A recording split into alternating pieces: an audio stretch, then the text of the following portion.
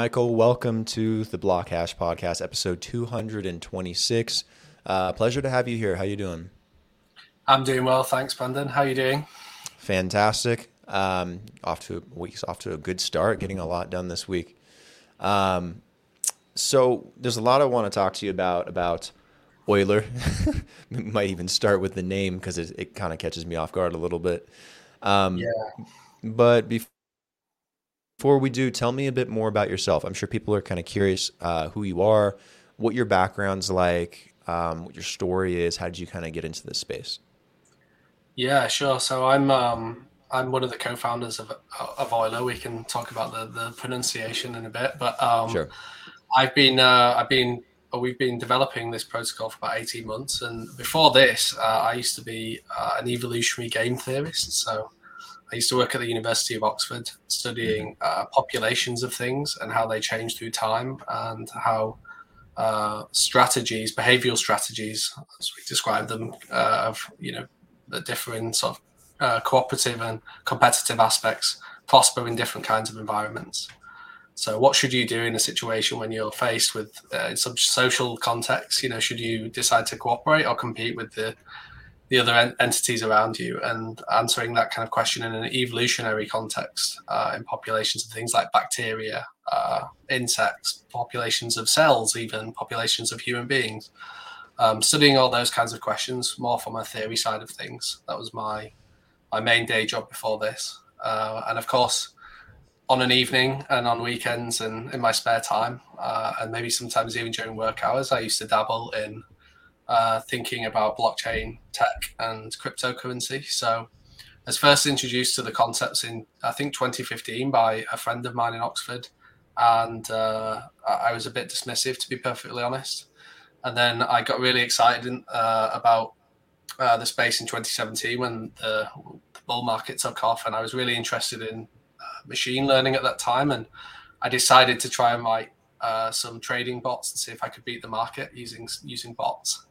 And I definitely didn't. That never happened for me. But I was essentially hooked at that point by the space as a whole, by the technology. And as things sort of became a bit more depressed over the following years, I stuck around and started to just play around with the technology more and build more and more stuff in hackathons and in my spare time. So that's actually how I got started with Euler, really, in I think early 2020. A protocol called Compound had just launched, which I was really interested in, and Uniswap was around as well, then gaining traction increasingly. And so really just before DeFi summer of 2020, yeah, I was just participating in a hackathon, building projects, and that's how I met my co-founders of Euler, and how things really took off from there. Nice. What was what would you say is like your first experience with blockchain? Was it at Oxford or was it sometime after that or was it a specific like incident or did you buy something or what was it like? Yeah, so my friend who was he actually runs now an auditing company in blockchain. So he was actually consulting on blockchain technology and providing firms with insight into whether or not it would be useful for them to introduce it into their workflows. And I'd already heard about Bitcoin, so I knew about how Bitcoin worked at a very high level, I suppose. And I was really quite skeptical that blockchain technology would help companies with their workflows, tracking things and so on. So I was a bit skeptical. That was my first real, sort of the time I first got really into depth and thinking about blockchain stuff. And then, yeah, 2017, a good friend of mine, the best man at my wedding, in fact, Hmm. he'd actually moved out to Costa Rica, and he was working out there, and his company offered to pay him part of his salary in Bitcoin. And he talked to me about it, and my first response was that seems a bit risky. But it was a small part of his salary, and it worked well for him, of course, because Bitcoin that year was starting to fly and really take off. So he talked to me more about it, and we would have conversations about Bitcoin during that period. And that's when I got more interested from a trading perspective. So that was really my first hands-on experience when I first bought some cryptocurrency. I can't remember what I bought initially, but a small amount of a basket of assets probably. I think I bought some ETH. I was probably on Coinbase. just a classic entry point for everybody. Then traded all sorts of stuff on trying to build these bots back on Binance and IDEX and a bunch of other exchanges back in the day. And I think it took me a long time, to be perfectly honest, to really appreciate the power of the technology, and especially of Ethereum, which I'm now a big advocate of. Yeah, I sure hope your friend held on to a lot of that Bitcoin, at least over the last 4 or 5 years. It has gone up tremendously. Probably a good decision on his point to take part of his salary in Bitcoin. Yeah, it worked out really well for him. He did actually sell some back in the day when it first hit, $20,000 or whatever. So I think he wasn't too disappointed with his decisions then. So it definitely helped him establish a nice life in Costa Rica, I think, back then. So I don't know if he still holds any. I'm not sure, but I'm sure he's probably kicking himself a little bit about it. But no, that's awesome. That's good for him. Yeah. I hear so many stories about that kind of stuff. Tell me about Euler. So before we, I guess, dive into more detail about it, I think we got to talk about the name for a second, because it looks like Euler, and I've said it a billion times already, and I was prepared to say Euler, and then you're like, no, it's Euler. What's the reasoning behind that? So yeah, Euler. The name is actually derived from this Swiss mathematician. He was probably the most famous mathematician of all time. He discovered an awful lot of the mathematics that underpins everything in modern day life. But one of the things he was very famous for, in particular, was studying the formula for compound interest, which is the type of interest that builds up when you constantly reinvest the interest that you're earning. Obviously very important for a lending protocol. So there's that link there. So we decided Compound had already stolen the best name perhaps that you could choose for a lending protocol. We decided to go with Euler because it was of that sort of deep nerdy connection to the study of compound interest. Nice. It seems I think that fits pretty well, actually. So that's actually a good call on your guys' part. Yeah, it's only the only tricky bit is that no one knows how to pronounce it, as you see. So yeah, I know you guys are going to have to put something out there so people know that it's Euler and not Euler. Yeah, we're not too sensitive about it, to be honest. I think it's actually good marketing, though. It's good marketing, so it gets people to think about it. Yeah, that's true. I mean, it sparks a debate.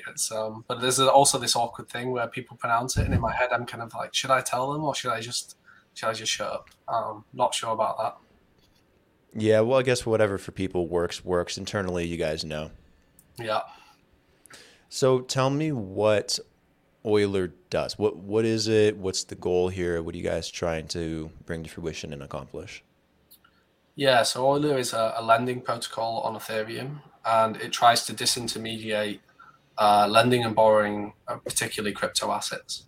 And what I mean by that is that it provides people with a way to lend to borrowers without having to arrange specific contracts, terms of engagement, repayment periods, and so on.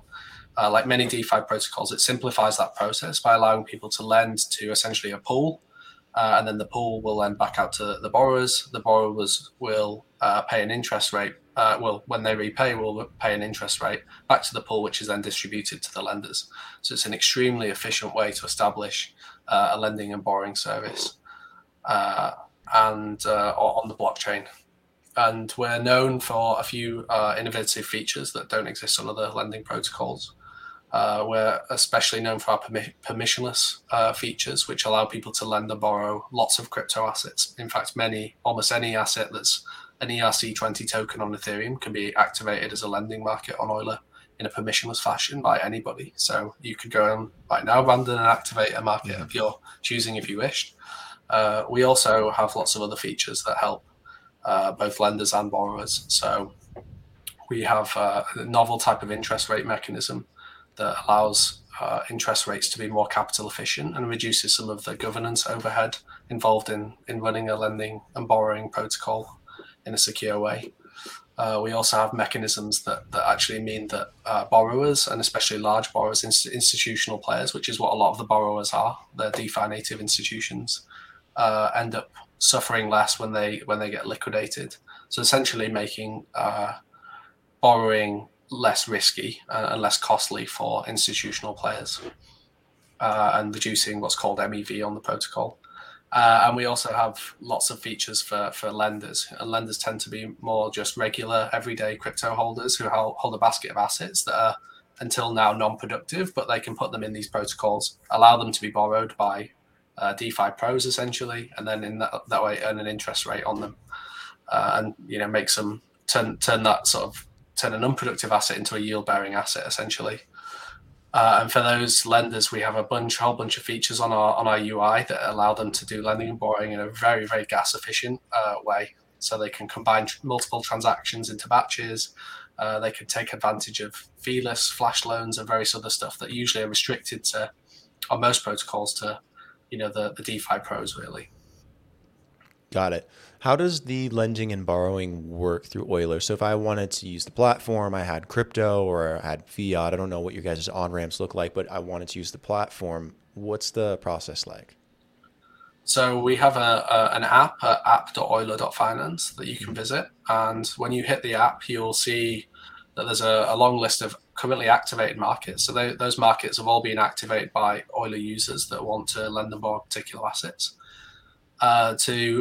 To get started, you need to deposit some assets first, whether you're a lender or a borrower. If you're a lender, you simply deposit, and at that point, you immediately, that next second, will start earning interest, assuming that somebody's already borrowing from that market, essentially. What you're doing is actually depositing into a pool, which then generates, which is then earning interest from borrowers who essentially borrow from that pool and then will repay to the same pool.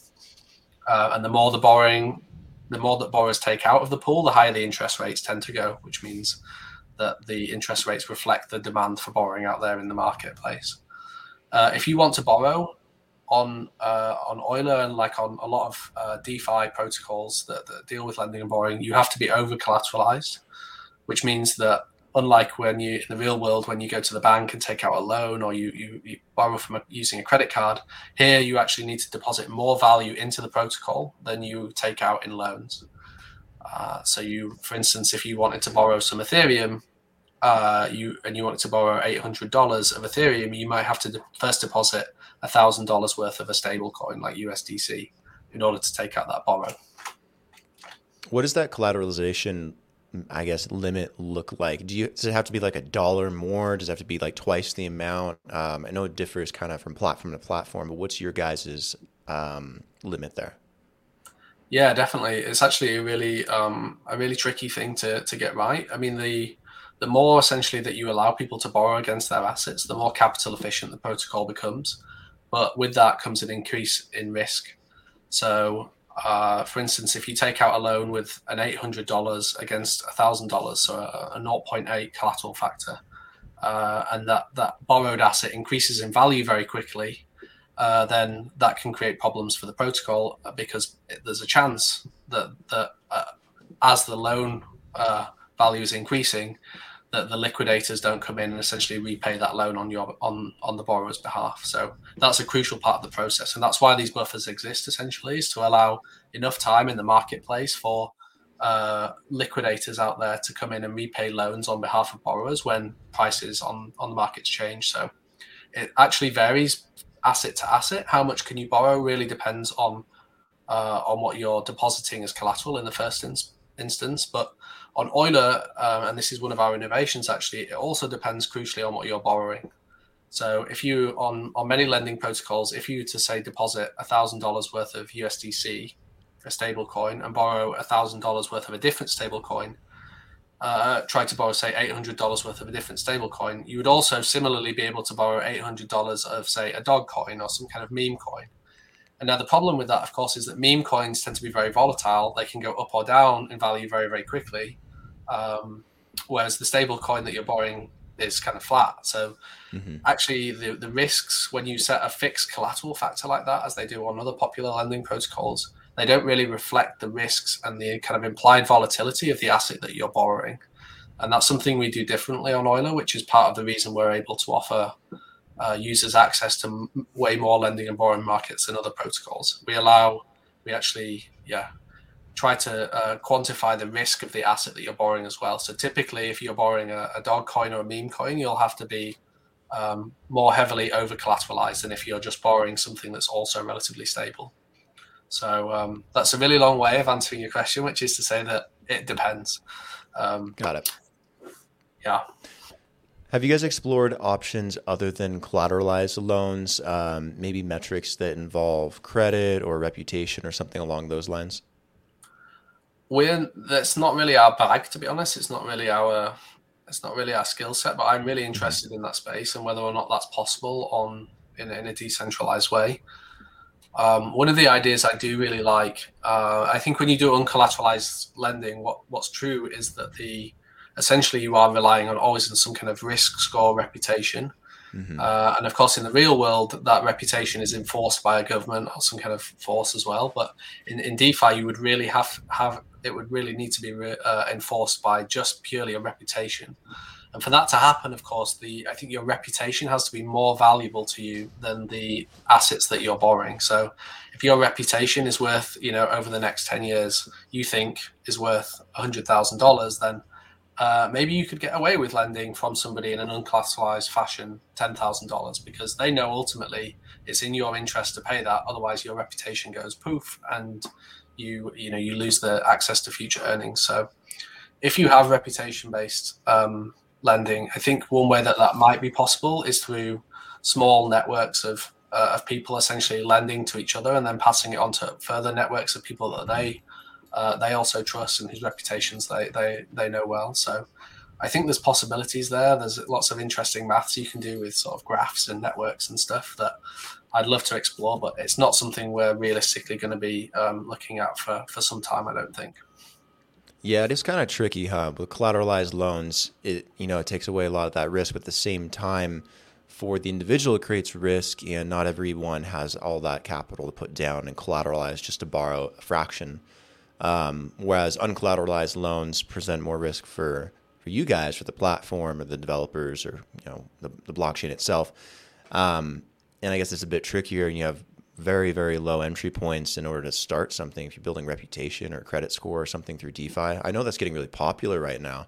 Yeah. I just haven't seen it really implemented successfully yet because there's so many different ideas, I guess, on how to do it. Yeah, these things take a long time to establish themselves. So reputations, they say, take decade to build, and then they can be broken in a minute. And that's what you really need to happen, right? And things like ENS, like having your own Ethereum name or Hmm. an identity in the Ethereum ecosystem, I think really will help with that long term. We'll also probably see like DeFi native institutional players lending and borrowing to each other. So I know like Maple, for instance, is working quite successfully with that kind of model right now.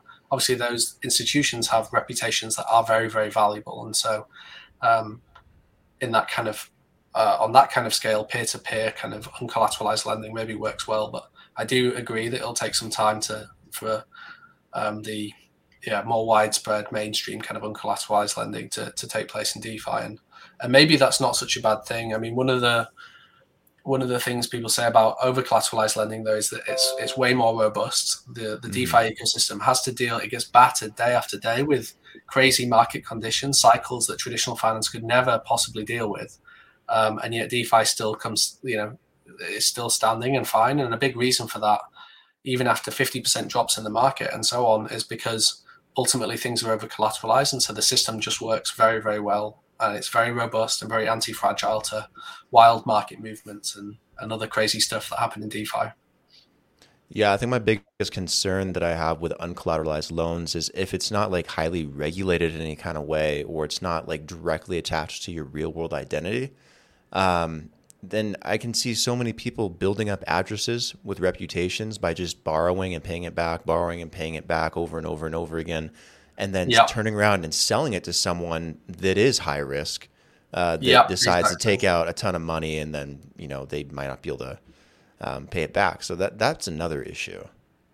Yeah, I guess that would be a kind of Sybil attack on a lending protocol, which is one of the hardest problems that DeFi's had to solve. Right, is like how do you, when things are sort of anonymized, how do you build a reputation? How do you identify a single address that belongs to a single individual? I think it's a really hard problem. So it's probably some way off in the future, and we'll see how it evolves. But I'm not expecting to see anything anytime soon. To be honest, myself either. Yeah, likewise. What kind of assets do you guys allow people to borrow? I know you mentioned stable coins. I'm sure, stuff like Bitcoin is in there, but what other types of cryptos can they borrow if they're choose to do so? So on Euler, we have we essentially put things in different tiers, and the three tiers that we have allow you to do various different things with them. Ultimately, lending and borrowing, core lending and borrowing is we support any asset on Ethereum. Ultimately, right now, people have activated 43 different lending and borrowing markets on Euler. So you have 43 assets there, which of course include stable coins, like Bitcoin, but also some quite exotic things.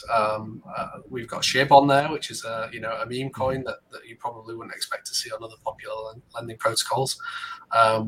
We've got a whole variety of stuff, to be honest, and we expect that just to keep growing as people come into the market and activate new lending and borrowing markets for assets that they hold or that institutional players in the market want to borrow.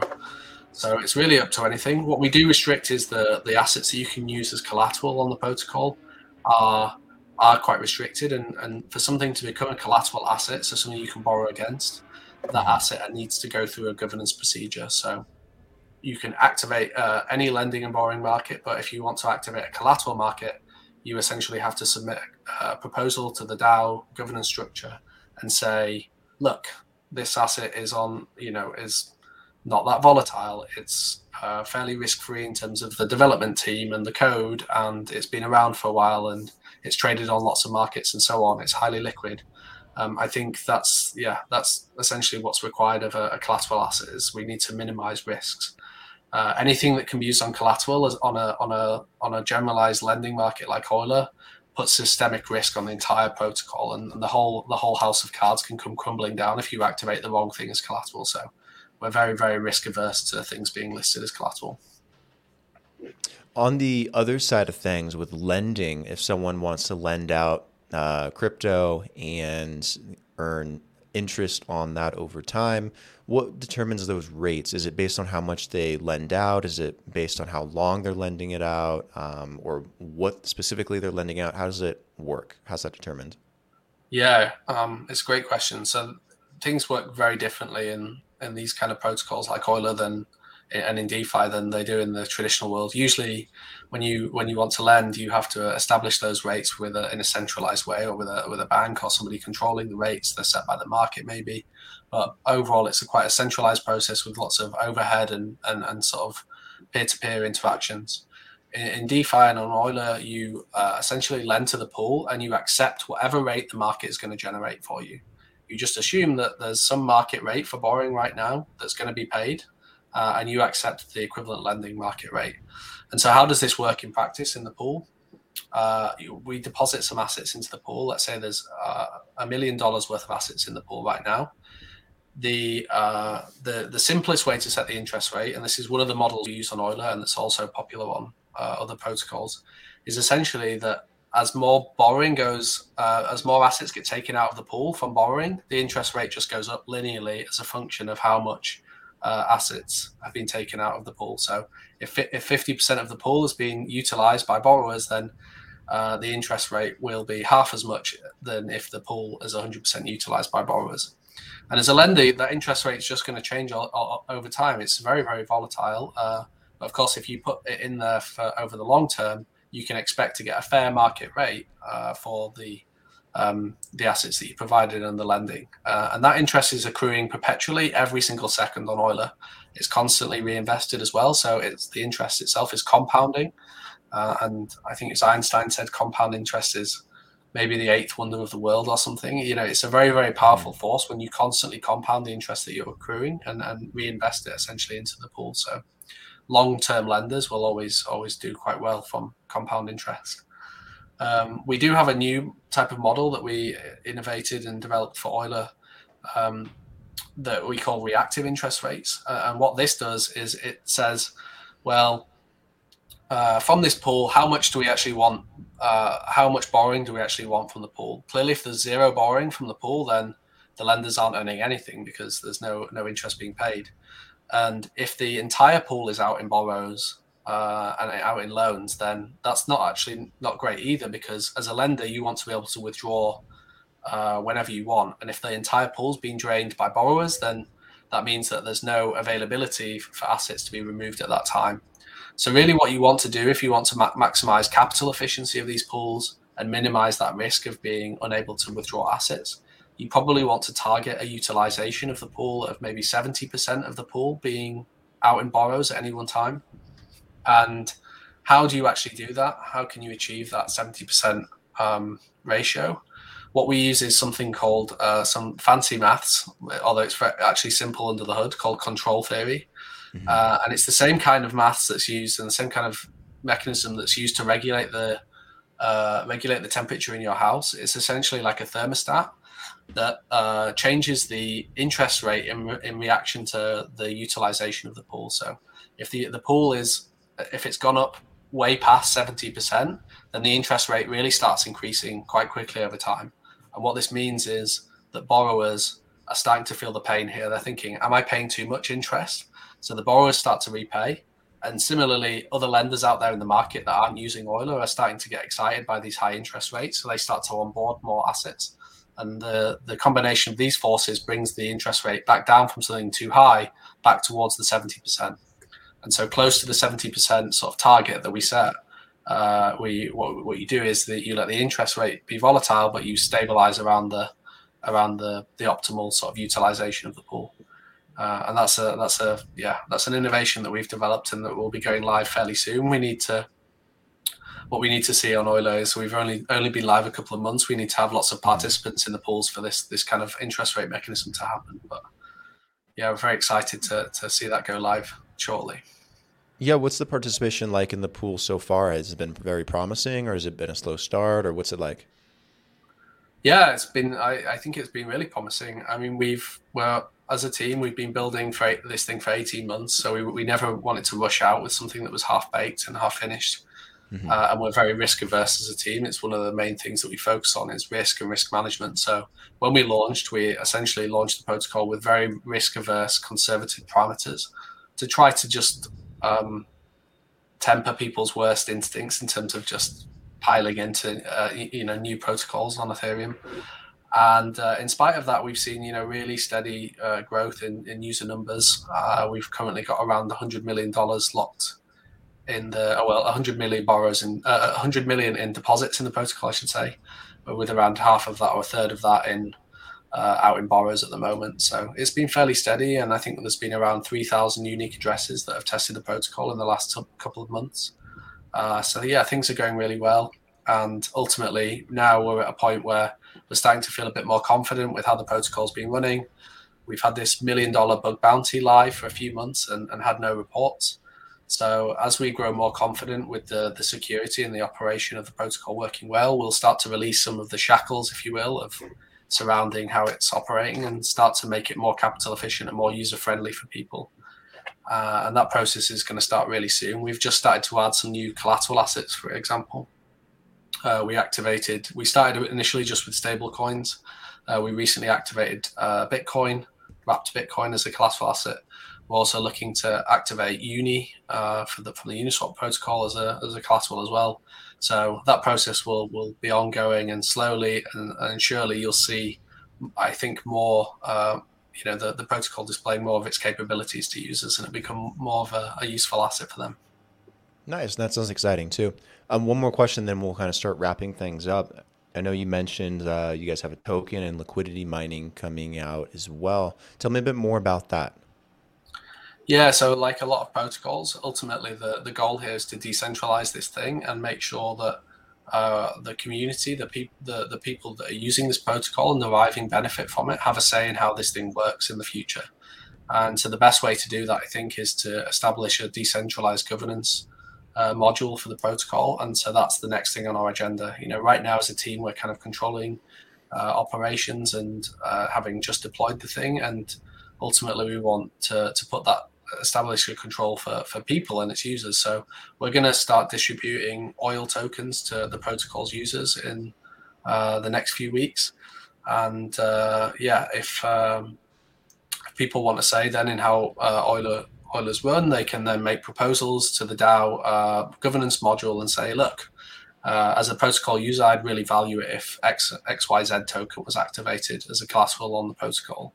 And they can then put that to the community, and they can have a debate about it and see whether or not they can, whether or not it's appropriate for the protocol to do that. But yeah, the plan here is ultimately to take quite a big chunk of the total supply of the governance tokens, 25%, and hand that back to the protocol's users over the next 4 years. So on an ongoing basis. And ultimately, the way that this will happen is that if you're a borrower on the protocol, then you'll be given governance tokens as a kind of rebate, I suppose. You're mining the ability to vote on how the protocol will work in the future, and which markets will be eligible for those. Tokens. Well, we're going to actually implement a kind of gauge-like system. People might have seen something similar with Curve. We have a new design for this on Euler, where essentially up to 10 markets initially will be eligible to receive these tokens, these governance tokens, and we're going to distribute to those 10 markets based on people's voting on which those markets should be and how much each of those markets should get. So early oil token holders, early governance voters will have quite a large impact in which communities are in the future able to have a say in how the protocol runs. So yeah, we're really looking forward to welcoming people on board that process and essentially getting involved with how the DAO will operate in the future. Nice. Yeah, this is exciting. Very exciting stuff, man.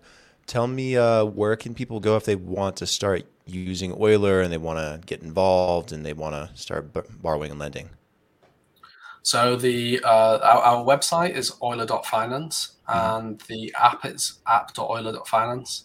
And I think I would really encourage people to read our white paper as well, which can be found at docs.euler.finance. You can see the theme here.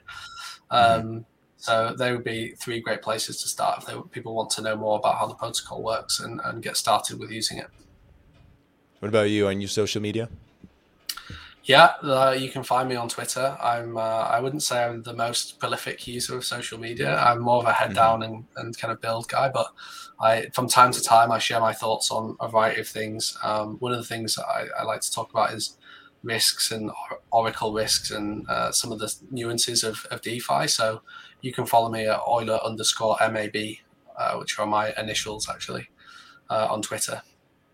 You can also join our Discord, where I'm often hanging around and very open to talk to people and help them using the protocol and explain various aspects to people firsthand. Cool. We'll definitely drop some links in the description so people can find it more easily.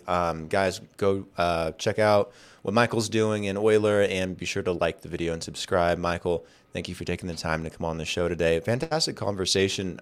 Really do enjoy talking about lending and borrowing. It's a very interesting topic in this space. I know it kind of sounds nerdy in some ways, but it's very critical and very important for a lot of people to get it figured out and to get it right. And glad you guys are putting so much effort into it. So thank you for sharing today.